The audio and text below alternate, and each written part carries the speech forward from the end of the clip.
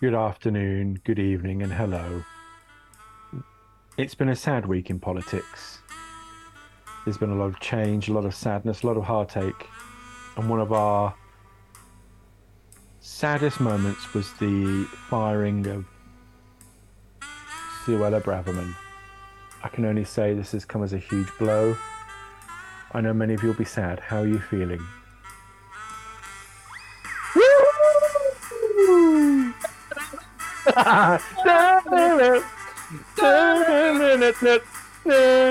She's gone. Thank fuck for that. I thought she'd never go. And a ding dong, the witch is dead. Oh, the wicked witch. I thought she'd never go. What Who'd a have thought? terrible human being. Yes, but what an awesome week for us. Oh my Now, goodness. welcome to a mini-sode of the Paracetamol Headache podcast. It's just been such a batshit crazy week in the news. We couldn't not do anything. We thought we'd get involved. Like my head spinning from the week that was, and what a week it was. It was. Bit of brick. Our itinerary this week looks so spectacular. And do you know what? For once, it's not all blue. It's not all blue. It's not all blue. The red team have taken a little bit of a battering this week as well. Not all blue, Andy. It's not all blue. It's not all blue. Some of it's red. We could possibly say we're having a bit of a purple week. Oh, yes. It's a purple week. Let's do this properly. Hit the theme tune.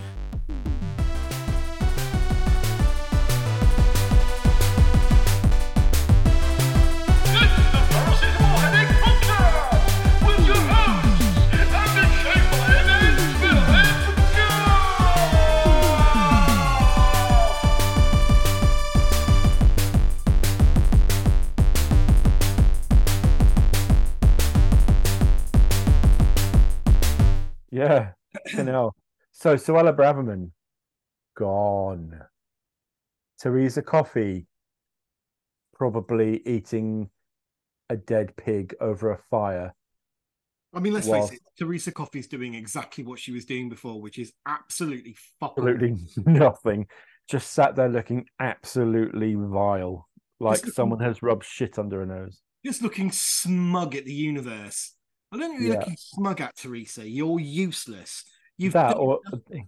that, You or she's eating a baby and she's got gas. I'm not sure if it's smugness or gas. what she how many positions in the cabinet has she held now? Oh, I don't want to think about how many positions Theresa Coffey has been in the cabinet.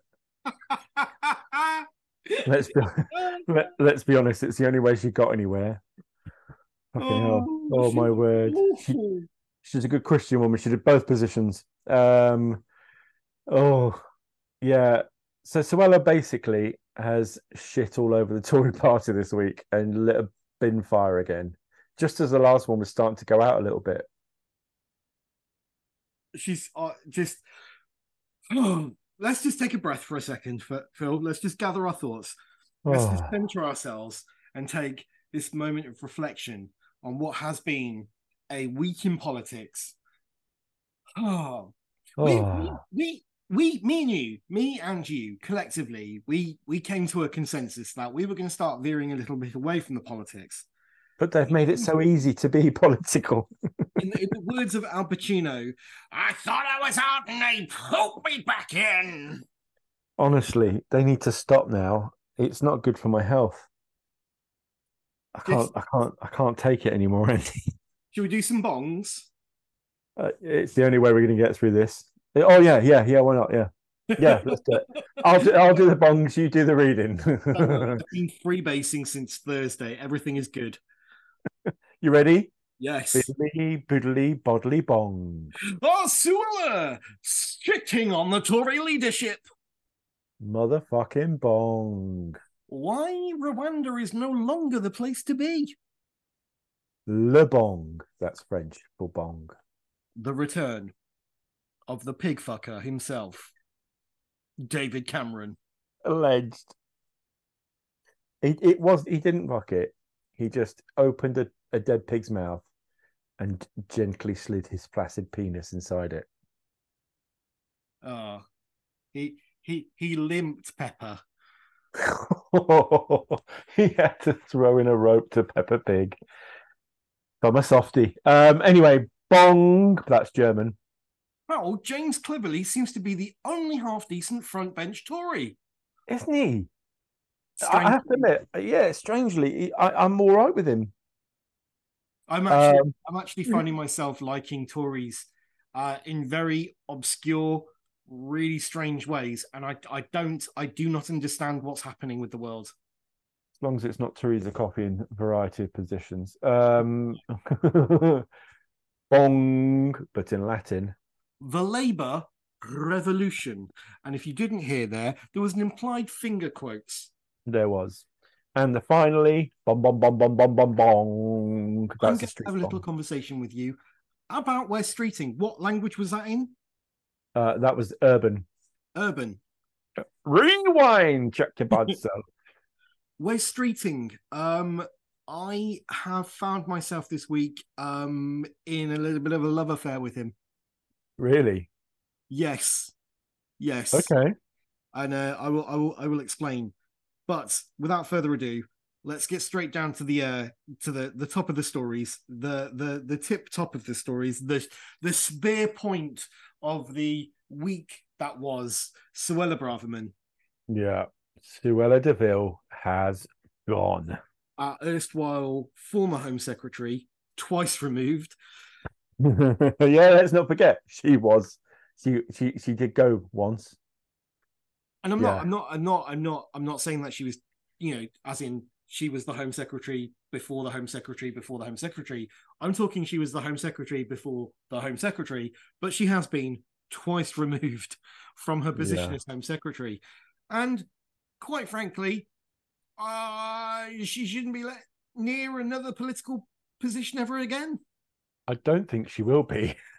Unless That woman's poisonous. Unless David Cameron noshes another pig off. I don't know. I mean her resignation letter was something to behold, wasn't it? it was basically written in shit. I don't think there's any toys left in her pram now. I don't think the pram is existing anymore. She got out the pram to throw the pram at herself. Yeah, that was weird. But to bring, well, we'll get on to him, but the Peppa Pig lover, um, back into office. But Suella Braverman, I mean, so she wrote a slightly contentious article, just a smidge. For our international listeners, Suella Braverman is a lady Was of colour who has been Home Secretary twice under two different premiers. in the last 3 years, I might add. Yes, yeah, she was Home Secretary twice in 3 years under Prime Minister Liz Truss and also Prime Minister Rishi Sunak. She was sacked by Liz Truss for breaking the ministerial code.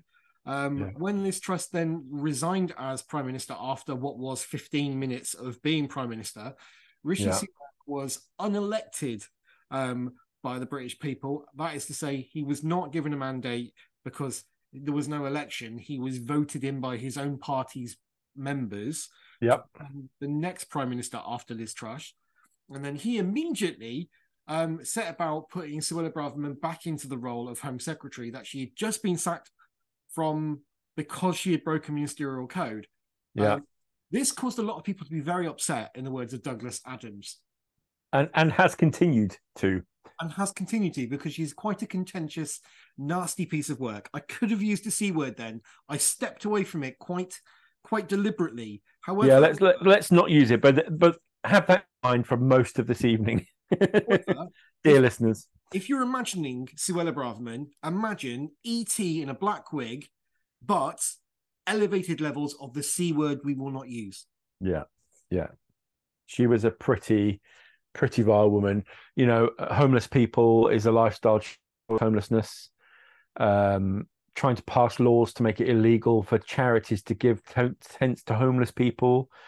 I don't know. Did you watch the videos in Camden, Andy? What ones? Well, yeah. The council workers stripping the homeless tents. Oh and God, sending the vans around.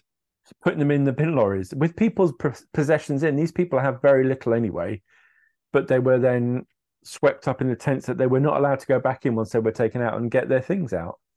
This is a woman who was complaining that the immigrants are coming over here on small boats and they're stealing the rights of hardworking British people, and they're pushing hardworking British people out onto the streets so they can take up their houses and their jobs and their benefits and their money.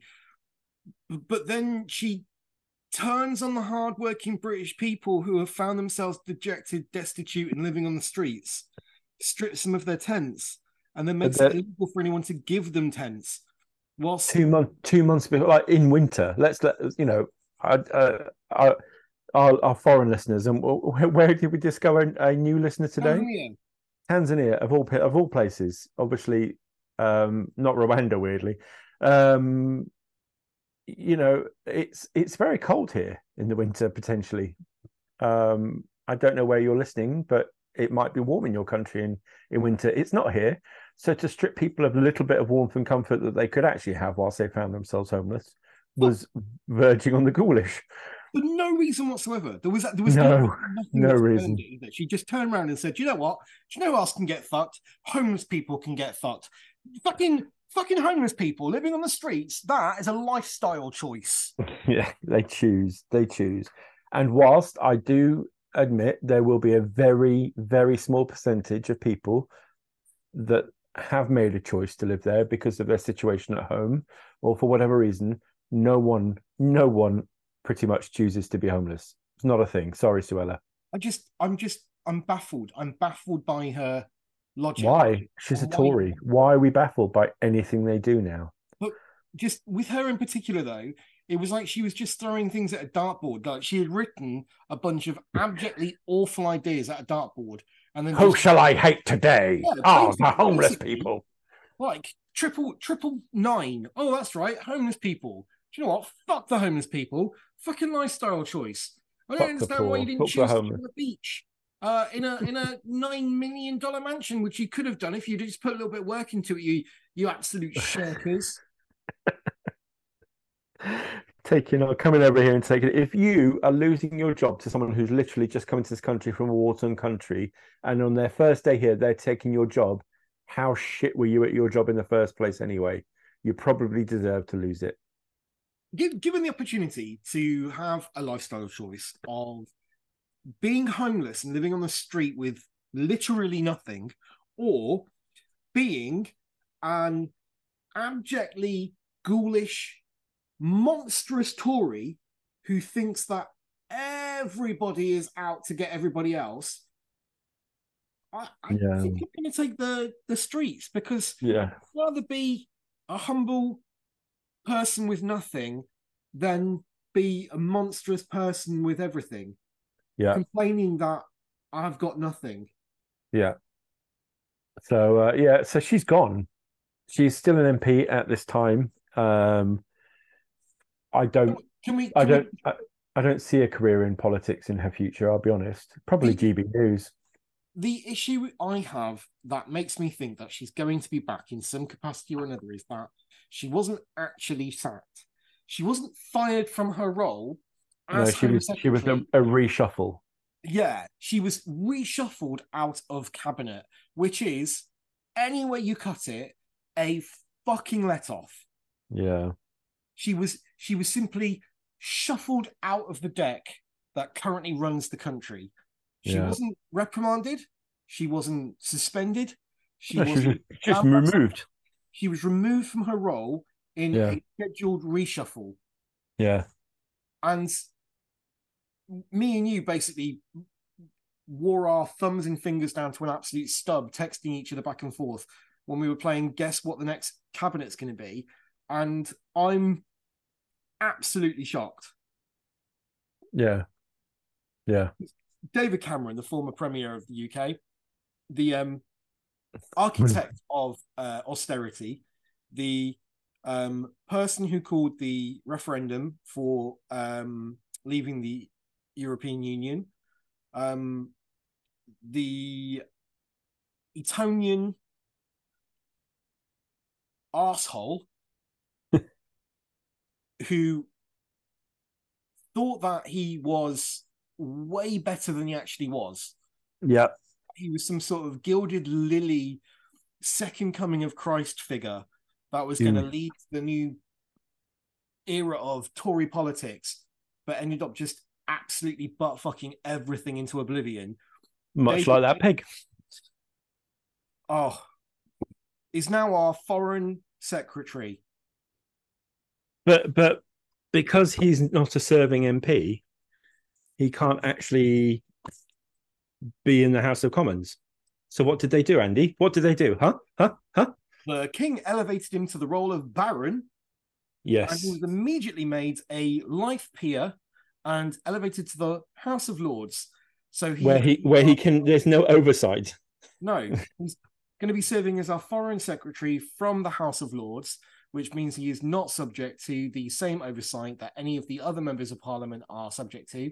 As serving members of the cabinet, he works on a completely different level, a completely different peer review, as it were, and he is now the country's top diplomat. So just to put this in perspective, he was a prime minister. So he gets how much a year for life now? 70,000 a year. Yep. So he's now a life peer. How much do they get a year? Wait, no, sorry. Serving prime ministers get £70,000 a year. It's £120,000 a year. £120,000 pension for life. For life. He's now a life peer. They get £85,000 a year for life. He's also earning a salary as the foreign secretary, which is £85,000 a year. Hold on. I didn't even think of any of this. So let's just do the math. Let's do the math here. So £120,000 a year pension. Yep. 85 for the House of Lords, so that's 205,000. And then he gets the 85 for being foreign secretary. So that's £290,000 a year now he's getting. What? Yep. On top of the 2 million he got in advance for his book. Yeah. Are you shitting me? No, 200. I think if I'm right, please correct me if I'm wrong, people. But it's 200. It'll be about 280,000 pound a year. Holy shit! 205,000 of that is for life now, guaranteed. Doesn't have to do anything. Yeah, I'm even more just let that marinate for a bit. The man's getting just under £500,000 a year for ruining our country. Unreal. Yeah. And in the meantime, he's now our foreign secretary. The first job of that role was to go over to the Ukraine and visit Vladimir Zelensky. Yeah. The previous foreign secretary was a MP called James Cleverly, who in previous episodes of this very podcast, we have slagged that man off to a certain degree, only because he is a serving member of the Tory front bench. However, when you stack him up against the rest of them, actually, he was a fairly decent foreign secretary. Well, I mean, by all accounts, he was the best foreign secretary we've had in the last 10 years. Yeah, he was thoughtful, sensible, and a decent foreign secretary. He was doing the job quietly without making a song and dance, and he was not chasing down headlines. He was just doing the job. And our standing as a country on the international stage, which as of late has been somewhat of a laughing stock. It's been patchy. Yeah, I mean, we've been a laughing stock for the last 6 years or so. Yeah. Since Brexit, let's be honest. James Cleverly has done a massive amount of groundwork to actually start repairing those relationships. And the consensus coming out of Europe was he was doing a really decent job of his brief. And the reason why he was so quietly getting on with it in the background was because he is not one to chase down a headline. However, because of his standing in the party and the fact that he's a thinker on his feet, he does often get thrust into the limelight by the Prime Minister and by the home the press office because he can battle verbally with Yeah. interviewers and hold his own. He parries quite well, but Yeah. with respect and quite a lot of dignity. I'll be honest. I never thought we'd be talking about a Tory like this, Andrew. Ever. I'm recently I've had a few moments where I've actually like had a chance to sit down and kind of observe Tories outside of the setting of a House of Commons.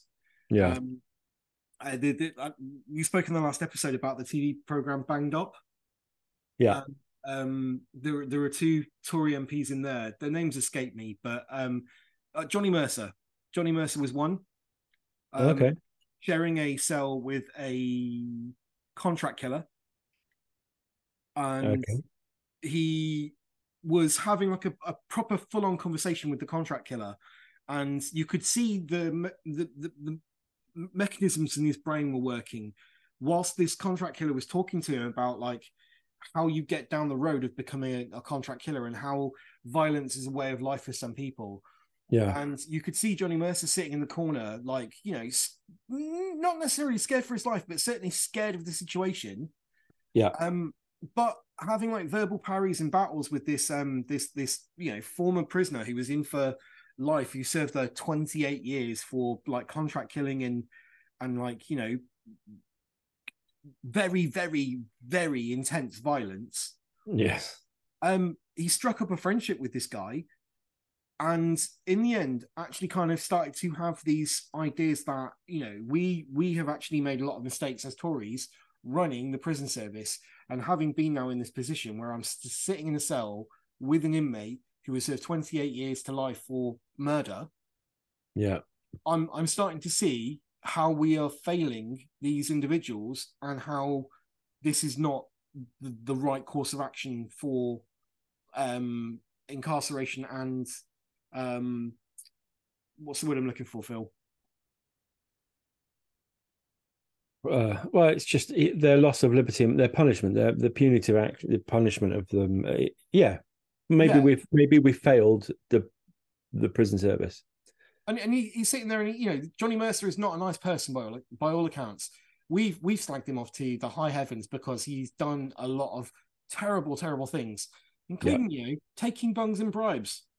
Yeah, he's not he is a questionable person. The other MP was the tractor porn. The guy that got caught wanking over porn. Yeah. Well, And not wanking, just watching, because we all know, you know, quite often if you've had a hard day, what you fancy, just get some popcorn, bag of minstrels, and just watch some porn. yeah, he was very open about his indiscretions, Yeah, very honest about it, and again, within 2 days, started to have very specific ideas about how we've kind of failed this whole system, and it needs to be overhauled from the ground up.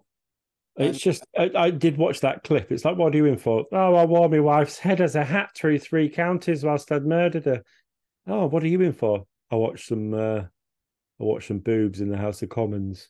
you might know me. I was the member of Parliament who watched porn on his phone in the House of Commons.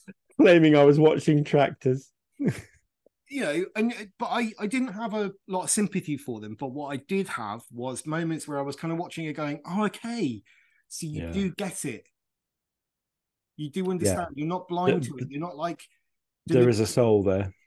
you know, there is a slither of a kind of conscious there, which is, you know, sparking into life, and you can see that you are getting it, and you can see that you are having like a change in mindset about the whole situation. Yeah, And that, you know, that's interesting. And then with James Cleverly coming along, he was contorting in the wind to a certain degree when he was battling with Kay Burley on Sky News earlier this week. yeah. However, I don't necessarily feel that Kay Burley was giving him a fair push. No, I felt very much like he was being made to answer for the sins of the party and the members who had that week, you know, done the colossal fuck ups, i.e., Suella and stuff.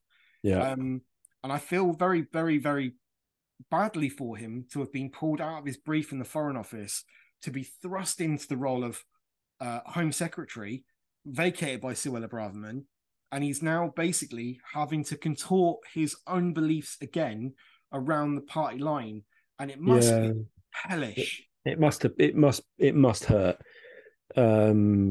Because he he stood against some of these policies, Well, he called the Rwanda policy batshit crazy. batshit crazy, and then didn't deny it. When he was asked on TV whether he did it, he refused to deny it. So the guy's principled. I have a reasonable respect for him. But now he's being forced by Rishi Sunak to basically not so much lie, but to change his public response to the situation and obviously toe the party line. Yeah, And he's towing the party line, isn't he? This is the thing with Rishi Sunak. Rishi Sunak has demonstrated again and again and again and again and again and again and again that he has absolutely no political nuance whatsoever. No. And more so, he has no principles. No. He's a prime minister who has been elected by his own party. He should never in a million years have ever been given that job. He should never have been within 20 feet of that job. When he was made Chancellor of the Exchequer, he stabbed Sajid Javid Javid, yeah. in the back. Yeah. So his mentor stabbed him in the back so he could steal his job. You know, no arguable about it, no allegedly. It was basically what happened. Well, that is, yeah, it's a thing. He then fucked Boris Johnson over. Yeah. He fucked Liz Truss over. Yeah.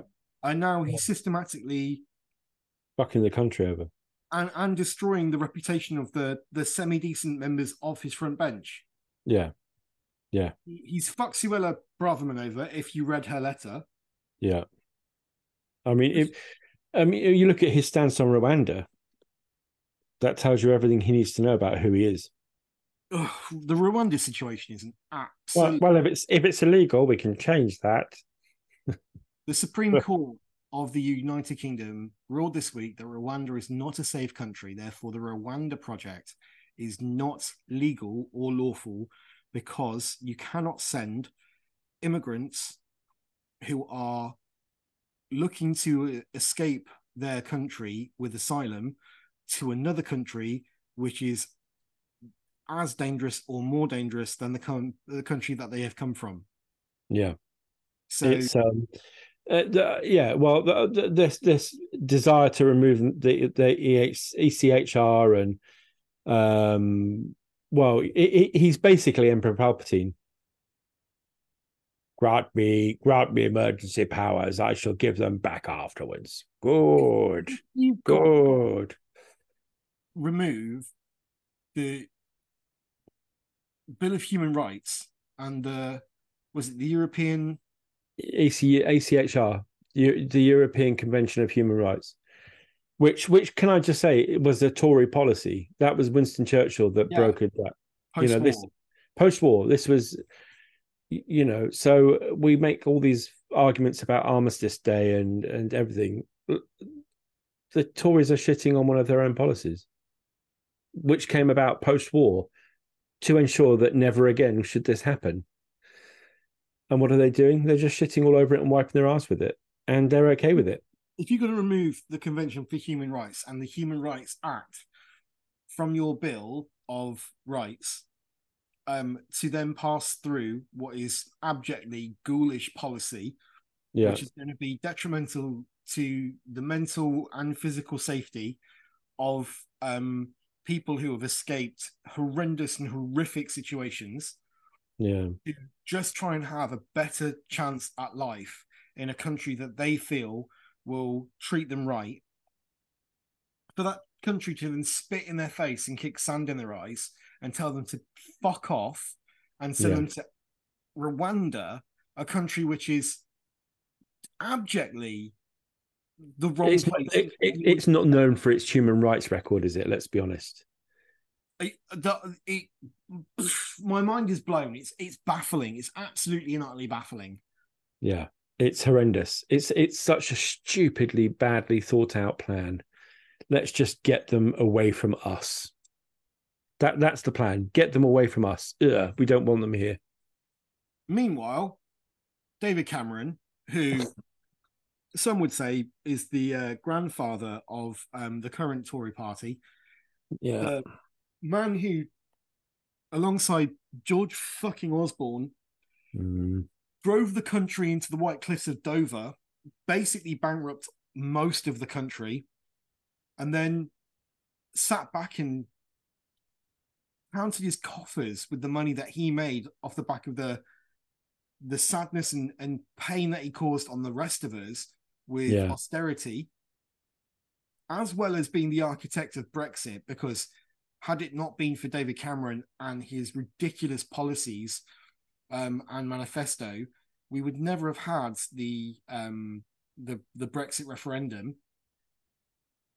Once it went against him, for him to do off into the sunset and wash his hands of the fucking car crash that he had just caused.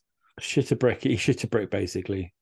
And he's now the foreign secretary for what would easily have been one of his junior office ministers from, road traffic policy in Rishi Sunak, had he still been in power today and actually dealt with the mess that he created with Brexit. Yeah.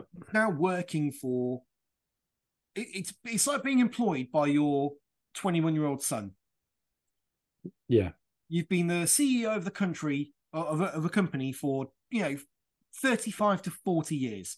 You run the company in a fantastic way, a massive fashion. You've made money hand over fist. It's been gangbusters, and then you decide you're going to retire and just go part-time, and you're 21 year old. Let the son take over now. It's time. It's the right time. He's earned it. He proves to be a fucking moron. So the dad has to come out of retirement to then just right the ship and try and show a little bit of professionality. £290,000 a year, though. What next? You're gonna bring Theresa May out of retirement and the backbenches and throw her into like environment? No, I hear they're reanimating the corpse of Maggie Thatcher and making a milk monitor. I despair, mate. I absolutely despair. Meanwhile, over on the fucking opposition benches, a small yet significant revolution is happening. Let's be brass tacks about the situation. It is no way, shape, or form a revolution. No, it's not. But it's not good, is it? Labour's standing as an opposition power has not been massively affected by anything that's happened this week. The only thing that's been affected is the mirage of Sir Keir Starmer being strong, stable leadership. Because let's be honest, it's not looking good. I think the problem is when you get a competent person, and Keir Starmer is, objectively a competent human being. Yeah. His track record in the Department of Prosecution is pretty good. I would say stellar. Yeah. I was being modest on his behalf, but yes. But we can't be modest in a situation like this. We've got to be completely honest. And that Starmer fellow, he is a star. He is, yes. When it came to the prosecution service, and he, I think he's pretty much beyond reproach. They've tried to bring him down. They've tried to take pot shots at him. They've tried to have a go at his policies and his leadership when he was running the prosecution service, but it hasn't landed. None of it's landed. No, because... and they can't keep using the Jeremy Corbyn thing either, because it's just not sticking. But and I think in a major way, what he did on the front bench under Corbyn is very much what he is now doing as a leader of the party with his own front bench. He is making an example. He followed the example that was being set by his party leader, under Corbyn. He may not have agreed with everything he said. And even when he was on the front benches, he said, I do not agree with a lot of what Jeremy has to say, but I have got a job in the shadow cabinet. His Brexit policy, was widely lauded as being, the way to go, but was ignored at every junction by the Tory party. And he was a rising star in the Labour Party under Jeremy Corbyn. Yeah. When he rose to being the Labour leader, he is now trying to lead with example, and he's also trying to force through a very transparent policy amongst his front benchers. And that is, if you are in the party and you are on the front bench and you are going to be part of my shadow cabinet, we need to lead by example and be transparent in everything that we do. Therefore, if you go against the party whip, I'm going to have no choice but to ask you to either resign or I'm going to fire you. Yeah. And he's proven this week that he is a man of his word. Yep.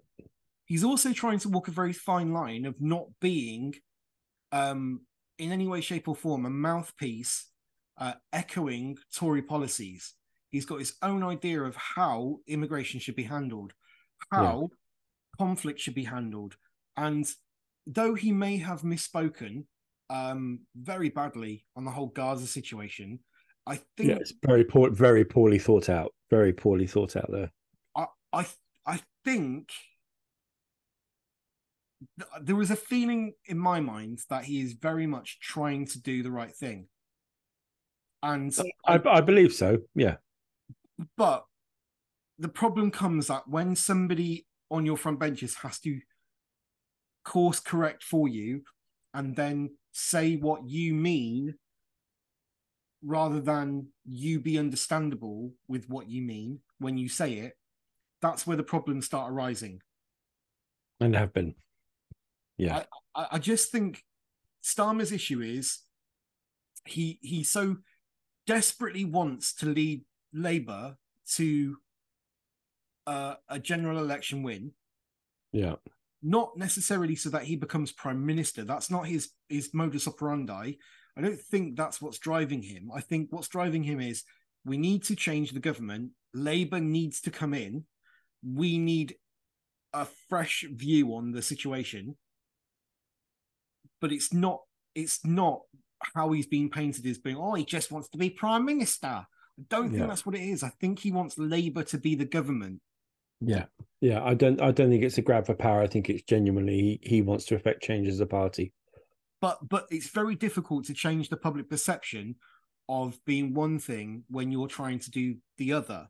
And he doesn't verbalize it very well. No. And in situations where he's been put on the spot and asked to explain himself, he does meander off the point quite drastically because he's trying so desperately to be diplomatic and not sound like he's trying to make a grab for power as the prime minister. Yeah. It's a fucked up situation, and I do feel for the man, as I would anyone else put in that position. But he has put himself into a very deep corner. Yes, he really has. And is there a way out of it now? Hey, Phil. What's that? We'll come back after this message. Hi there. We'd really like to hear from you. And as such, we've been idiots and set up a WhatsApp account for you to listen to. If you'd like to get in touch, leave us a message, or even just speak to us and say hi, you love us. The number is 07990 863 564 on WhatsApp. Message us and get back to us. That number is 07990 863 564. We definitely promise you it's not a sex line. And there you go. Yes, there we go. Oh, a little pause, a little break, a little moment to repose and regroup. It does the soul good. As I was saying, there's an issue if you have got to be translated by a member of your cabinet, be it shadow or be it like the main cabinet front bench government.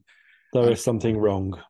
Keir Starmer's communication style is it's always been under a lot of scrutiny, and I think Yes. under that amount of scrutiny, you certainly do see that it is not a failing of his, but it's definitely a issue that he needs to work on. Not a strong point. I think it comes from a career of arguing.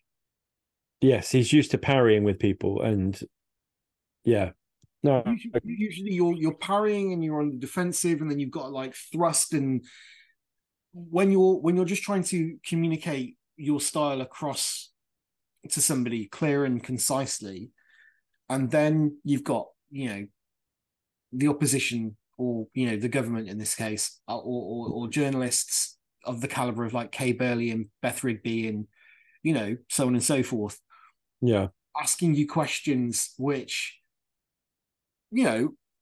for all intents and purposes are trying to break down your argument and your stance. and catch you out a little bit. Let's be honest. Yeah, I think he's still kind of got that prosecutor's mindset where he's trying to fight 3 or 4 steps ahead of himself. And it doesn't work. No, because you should just concentrate on the here and now. And I think sometimes the point he's trying to get across does get lost in translation. And when it's something like Gaza and ceasefire, where there is such a massively vocal component of the public screaming in your face saying you've got this wrong, we need to ceasefire now. Yeah, you need to be very clear on how you are actually voicing your opinion on the situation, and I think he's failed in that this week. Yes, it's not been the best of weeks for him. Let's be honest. I very much think his intention was clear and honourable, but I think the execution of how he's trying to put his argument across has just been so viciously wild of the mark. Yeah. So thank God for someone like Wes Streeting. You love Wes Streeting, don't you? You're a fan. You're a fan. Yeah. I'm a big fan, but I'm also a fan of someone like Jess Phillips. And I do feel very conflicted in my views this week, because it's incredibly sad to see someone like Jess Phillips go, because it is. Yeah. She's liquid conviction. She says exactly what she means, how she means it, and she'll just deal with the consequences of what she said afterwards. And, she's done that really, really well during the whole of her career. Yes. And not shied away from it, just stuck with it, unrelenting. She's just a barrier, a human barrier. She's a bolshy little brummie. Yeah, she's brilliant. Love her.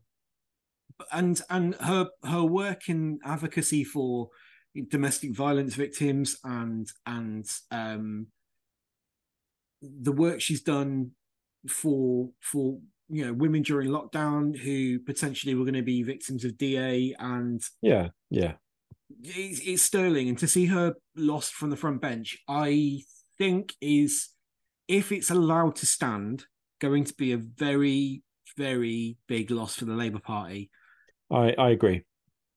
She was such a vocal component of everything. But I also think under Keir Starmer, he has shown a great deal of leadership when it comes to not backtracking on decisions, but also like being fluid and understanding that sometimes the rules you set need to be bent and need to be reset to allow people back in who have those kind of abilities to say things, bluntly. Yeah. And so, honestly, yeah. I'm hoping if Labour do come into power that there is going to be a position for her on the cabinet, because she's such a great person. There really needs to be. Yeah, I agree. She's one of the outspoken ones that they can't afford to not have. Phil, really. just explain to the peeps listening what actually happened for Jess Phillips to leave, and then I will segue that into my adoration for Wes Streeting, because I think he's done great work in repairing some of the damage this week, which Starmer has, inadvertently caused.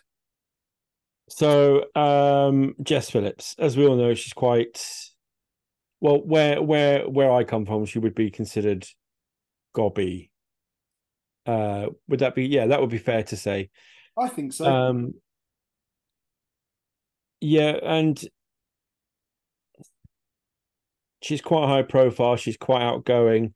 She can be quite combative, but also she really does play the media well. She's been very front and center. So in this vote, what happened? She went against the party line. Would that be correct? Yeah, Starmer set A party line. This is what our expectation is, and she went with her opinion, as is her want. Starmer asked the entire Labour Party to abstain from the vote on the ceasefire because And she did not. He's pushing for humanitarian pause, which in and of itself is a fucking terrible term of phrase. Yes. And Yes. I understand why so many people are angry with the phrase, but some people are getting mixed up and well, not mixed up. Some people are lost in the weeds a little bit and are almost blaming Starmer for the creation of this phrase. But it's a phrase which has been used across the entirety of the international community. Yes. And So she did not do what was expected of her. toe the party line. Yes, unfortunately for us, because I think we've lost a good one there. But she had to go. Well, not just her though, like 56 other Labour ministers. Just there was what was it in total? The vote there was 125, wasn't there, in total voted for the ceasefire? Yeah, the SNP forwarded motion to push for a nationally recognised ceasefire stance, and of those 125, 56 of them were Labour, including our good friend Jess Phillips. And Keir Starmer said very clearly, if you're on the front bench and you go against the party line, then you're going to be removed from your front bench role. Yes, and she was. Well, she very she resigned. Yeah, she resigned with a very clear statement to Keir Starmer and to the Labour Party members, and it was exactly what you would expect from somebody who is standing up for their principles. The exact opposite, in fact, of what Suella Braverman did in her letter. Yes. She didn't throw Keir Starmer under the bus. She did make a point of saying that she did not agree with his stance, but she understood his stance. Yes. But she could not, in good conscience, follow it because of the duty she's got to her own constituents, who have been very vocal in the fact they do not support the war, and they want a ceasefire. Yeah, completely. It was so she went with her constituency, and she knew full well what was going to happen if she did, but she did it all the same. A huge amount of respect for the woman. Now, here's where I kind of got a little bit. I felt like I was stuck between a rock and a hard place, because my thoughts on the whole situation in Gaza are, it is an absolute horror. Yes. The actions of Hamas to they started the current conflict in the status that it is. Yes. You could argue until you're blue in the face that Israel have been antagonistic and have been the aggressors in a lot of ways, including, the death of civilians, the death of journalists who are working to cover the whole situation within, like, the apartheid state of Palestine and Israel. The troubles are very similar to what happened with Northern Ireland in a lot of ways, and I fully understand that Israel are not, as they are made out to be, a squeaky clean country whose hands are clean. No, They are no. they are very much the aggressors in a lot of ways, and I think my thoughts on the whole Zionist state apparatus has always been that Israel is a young country who was born of bloodshed and tragedy, Yeah. who has thousands and thousands of years of history, but I mean, how old is it now? 56 years old? 60, almost 60 years. Yeah, it's coming up for six. Yeah, it's 50, 56, 57. Yeah. So it's in its infancy, and it is also trying to establish and focus itself as a powerhouse state as well. A country where, with its combined history of tragedy and horror, and from how it was born, it's trying to establish itself as a modern country. Yeah. But it's beset on all sides by enemies and by aggressors who don't want it to be there. Yeah. It's creating plonk slap bang in the center of a part of the world where, yes, it may have a historical claim, but to have just been dumped on these stolen lands, it was always going to be immediately up against it. Yeah. And Palestine are now very much in the same position as what the Second World War era Jews were in as much as they do not have a home state because it's been taken away from them. They're a displaced nation. Yeah, it's the same with the Kurdish people. They are treated the same, and it's horrendous. So for Hamas to start this new conflict by surprise attacking, 3,000 rockets overnight, and then to send in their fighters into kibbutzes to then just like wholesale slaughter innocent civilians. There's no way on earth you can ever begin to defend those kind of actions. No. But I draw a line there and state Hamas is not Palestine. Exactly the same way that the Israeli government is not all Jewish people. Mm. And the way that it's been conflated that all Jews are Israelis and all Palestinians are Hamas, yeah, is disgusting. No, it's horrendous. It's reductionist and it's horrendous. But I do agree that a ceasefire is not a plausible way for this conflict to end. And a ceasefire right now, on paper, does work and should be something which they force through. But in execution, a ceasefire just gives Hamas the opportunity to regroup, yeah, and then attack again. Yeah, completely. And though the Israeli response has been disproportionate beyond words, brutal. There is no other word. It's inhumane and brutal. And there's no way on earth that I can ever begin to even contemplate thinking that it's the right course of action. It is understandable why a wounded animal will lash out against the thing that wounded it. Yeah. And Hamas have wounded Israel, and Israel's pride is hurt, as well as having lost, thousands of innocent civilians and innocent Israelis.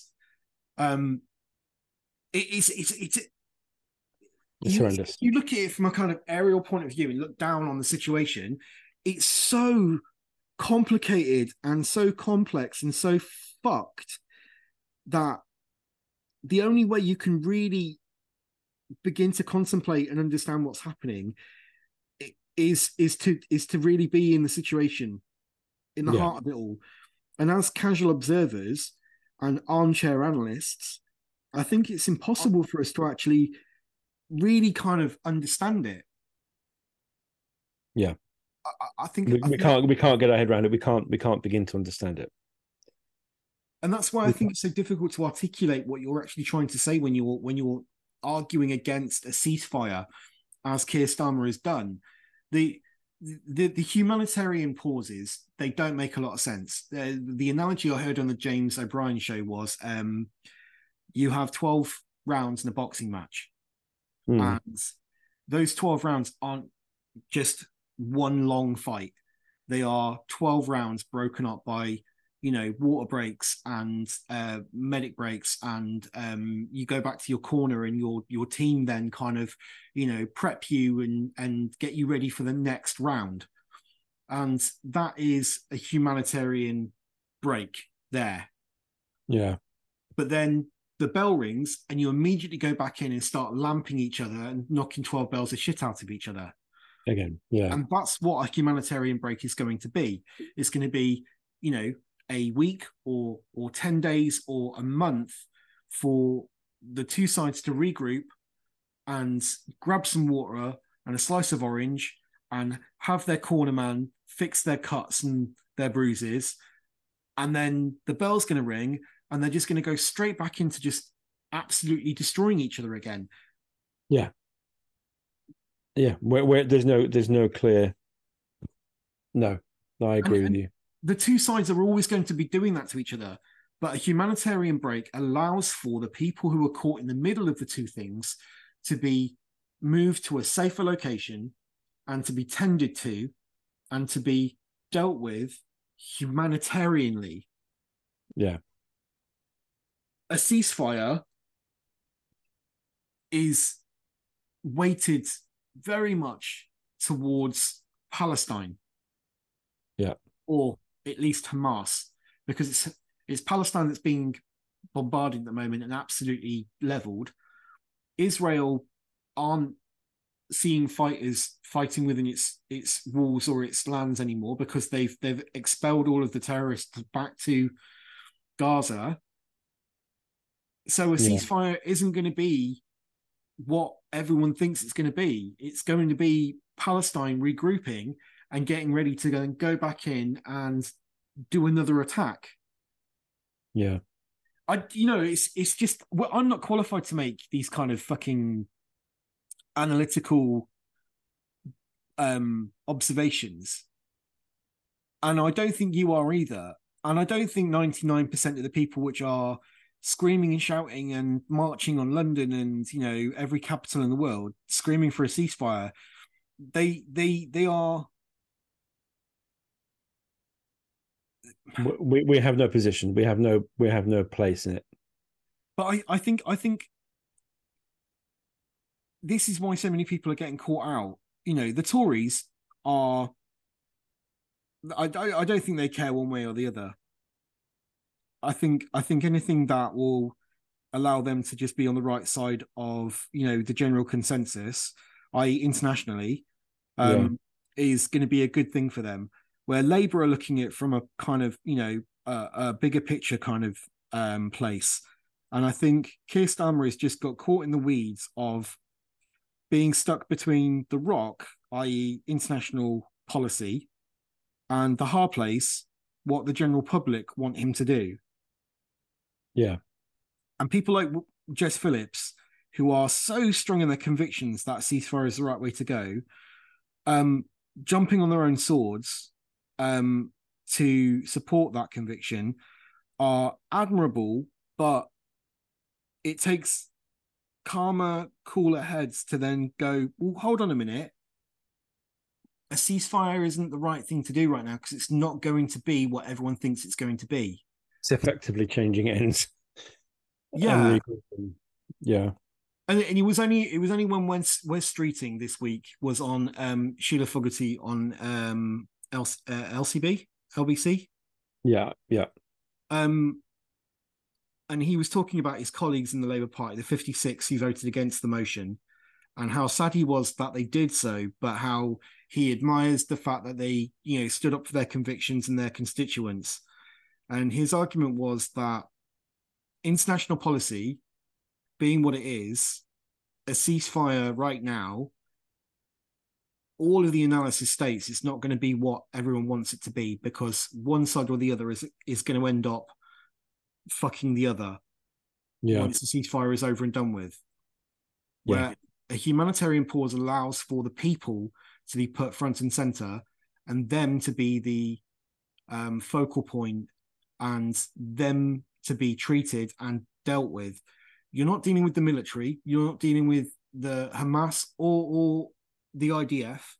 You are dealing with the people who are caught up in the middle of these two horrific, bloodthirsty organizations. Well, war machines, let's be honest. Yeah. So a humanitarian pause allows for the people to be dealt with. A ceasefire deals with the forces, not the people. Yeah. No, it's people, and we've said this before. It's people that have been lost in this. It's not the conflict. It's actually the people that are being missed in this, that are just being mercilessly used as shields, that need out. They need looking after and treating properly. And like you say, a ceasefire won't achieve that. A ceasefire, I think, as far as I can see it, a ceasefire is dealing with the forces. It's dealing with the two countries and the two ideological leaders. It's designed to try and get people around a table and talking. Yeah, and neither party is going to do that. The pause allows for those two people to just be told, look, chill your fucking boots. There are people dying who have got nothing to do with this, who are not Hamas, who are not IDF, who are not Israeli, who are not Jew. They're just people caught in a conflict which they have no control over, and they do not have any hand in the terror that has been imposed one way or the other. And we need to fix corridors and routes for these people to get out of the middle of this. And then you can level the country all you fucking want. Yeah. Yes, people are going to lose, homes and personal belongings and, their entire histories. But I'd rather people lose things than people lose people. Yeah. And this is what's happening. People are dying that have no place in this. They have no interest. They are just there. And they have no way of getting out of there. And they need to get out. West Street this week has been an absolute superhero in terms of explaining this situation in ways that people can understand it, and he hasn't missed a beat at all, and it is just another highlight of a man in Parliament, an MP, who I think is honestly one of the greatest ministers we've got at the moment in time. Yeah, I've not seen an interview with him or a television appearance or a press release or anything that he's done where he's had to be the face of the Labour Party or a face of the Labour Party, where he has not been 100% understandable, 100% empathetic, 100% sympathetic, and also fully explaining his thoughts on the situation in a way that is completely understandable. Yeah, I agree. I honestly think he's a superstar. He's really, really one to watch in not only the Labour Party, but just in Westminster in general. And I think if you are of the opinion that a ceasefire is the way to go, I would implore you to go and listen to his appearance on Sheila Fogarty this week and just listen to his explanation and his thoughts on the matter, because I think it's one of the clearest ways it's been described and explained. I mean, you saw how much we got lost in the weeds just now trying to get our heads around how to explain it without being flip-floppy one way or the other, or without being disrespectful to the views of people who want ceasefire. Yeah. So I go. We'll try and drop the links, and people can go and listen. I think would be a good idea. Yeah.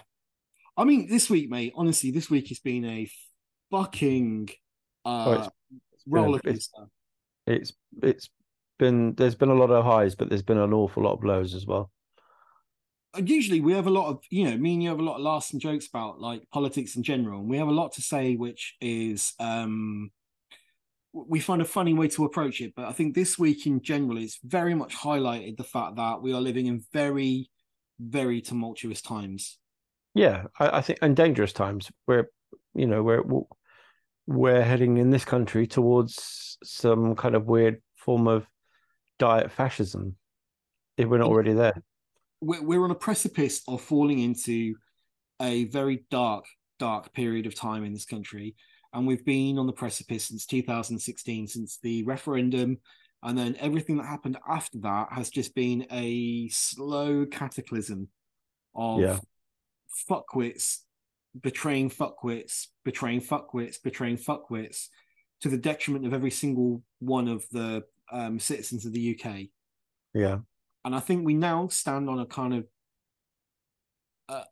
a weird break where we could go one of two ways, either further down the road towards fascism, or we could potentially be looking at a new dawn of politics in the UK where honesty, integrity, rule of law, and standards are brought back and put to the front again. yeah, And I don't think that's necessarily just Labour. I think Liberal Democrats with Ed Davey are doing a sterling job in holding standards to a really high degree. yeah. I think the SNP are doing wonderful work at this exact moment in time, despite some horrible press they've had. Yes, it's not been great. I miss Ian Blackford. But Yeah. even then he was a notorious shit around Westminster. Oh, he was. Yeah, he was horrendous. But I like that. But Hamza Yusuf, I think, is a really good leader, and I think he's taking the SNP into a new future, and Yes. I'm very keen to see where it goes. I like the fact that he's not so ultra nationalist, like Nicola Sturgeon. I like the fact that he's trying to be a bit more diplomatic and statesmanlike. Yeah, there's dignity to the office. And love him or hate him, Keir Starmer, when you put him up against someone like Boris Johnson or Liz Truss or Kwasi Kwarteng or Rishi They Sunak, just there just isn't a competition. head and shoulders above all of them in terms of statesmen. Yeah, yeah. So We're in troubled times, brother. Rishi Sunak needs to get his head out of his asshole, put his finger in the air, read the atmosphere in the room, And and that's why it's so short because he's got his head up his ass. but I don't think he's going to do it until he hits that billion. Well, he needs 700 to either. million, just not Yeah, enough, is it? apparently not. Yeah, apparently not. But he does need to go. Oh, Well, that was one. This wasn't a that, mini-sode at all. that was the week that was, politic wise. Yeah, and now it can fuck off. Largely. Final thoughts, Phil. Taking it Final away from thoughts. politics, is there anything you want to say to the people before we go? I I had today what can only be described as the most magnificent poo. Honestly, it was textbook and didn't require wiping. I did because I'm not a monster, but it was one of those where it before it had pinched off, it was already touching the water. My word. I know, right? I was impressed. My It wasn't absolute it word. wasn't so much as a splash, it was a spadoosh. Spadoosh. It was magnificent. Well, When that's it fell, I heard a ah. Yeah. Anyway, how was your week? What's been your highlight? not much of a highlight. This week has been a turmoil from beginning to end. However, I did have a half day today. That's quite nice. I've eaten pizza. Always good. And I have a 3-day weekend now. So I'm looking forward to just kicking back, relaxing, chilling out, maxing, shooting some b-ball outside the school, the usual fresh Are crew. you off on Monday as well? I am off on Monday. You absolute shit. Yep. I booked it off today and I took a half day today as well. And I'm now going to have 3.5 days off work. And I cannot wait to just kick back, relax. And I am sorting my fucking life out. Get on That's with right, it. people.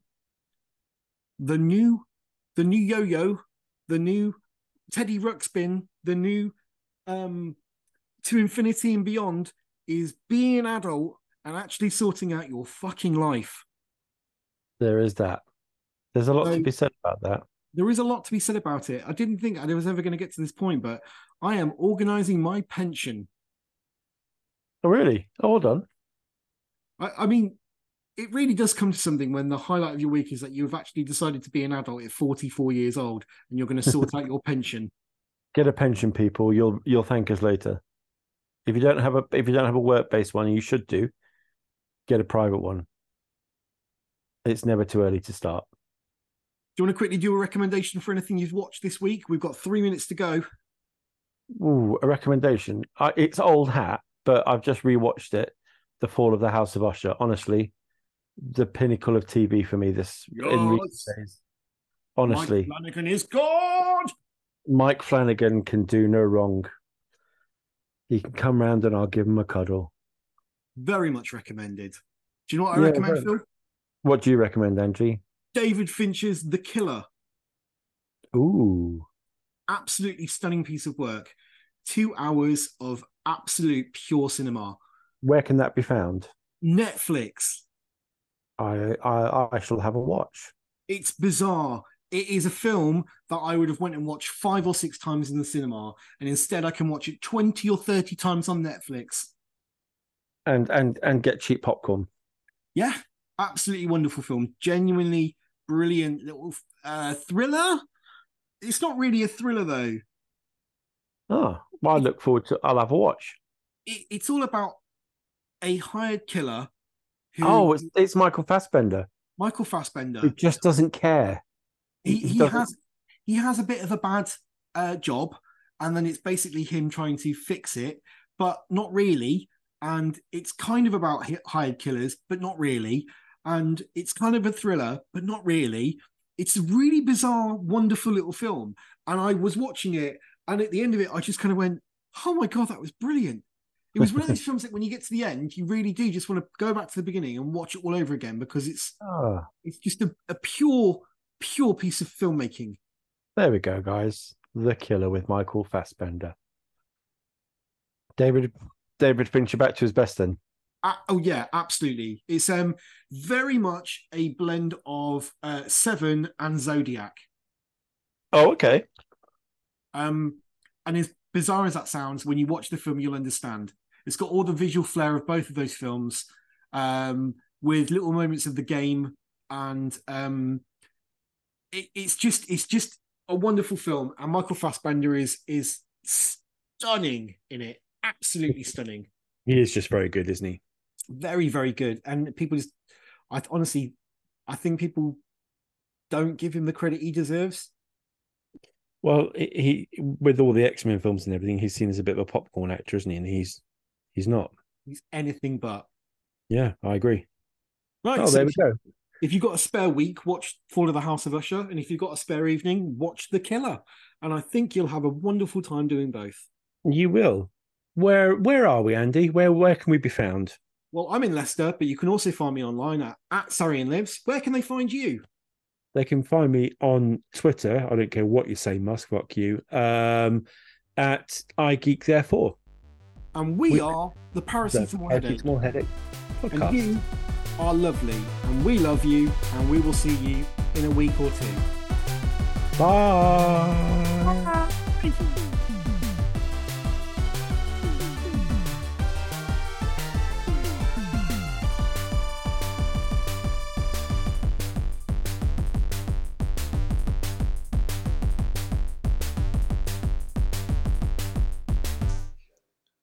Hi guys. So, on the last episode, we put a shout out on our social media asking for people to tell us how they would fix the world and everything around us. And we had this wonderful message from our friend Sebastian Deary. So here it is. I think it's a perfect way to end the episode this week, and also just a spark of positivity and hope.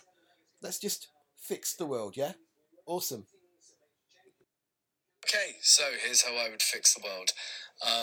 Assuming, based off Andy's post on Instagram, that I have ultimate authority, as in I'm a king of the world, rather than having a genie, here's what I would declare and decree. Every single country that claims tax off of its citizens has a responsibility and a legal duty to provide the 5 basic fundamental human rights, those being, in my opinion, food, water, shelter, healthcare, and education. If you're claiming tax off of citizens, you have an absolute responsibility to ensure those. I might even go as far as to say it's the same for companies as well. If you have an employee, you have to ensure that they are provided with food, water, shelter, healthcare, and education. I think once you provide those, the world will fix itself.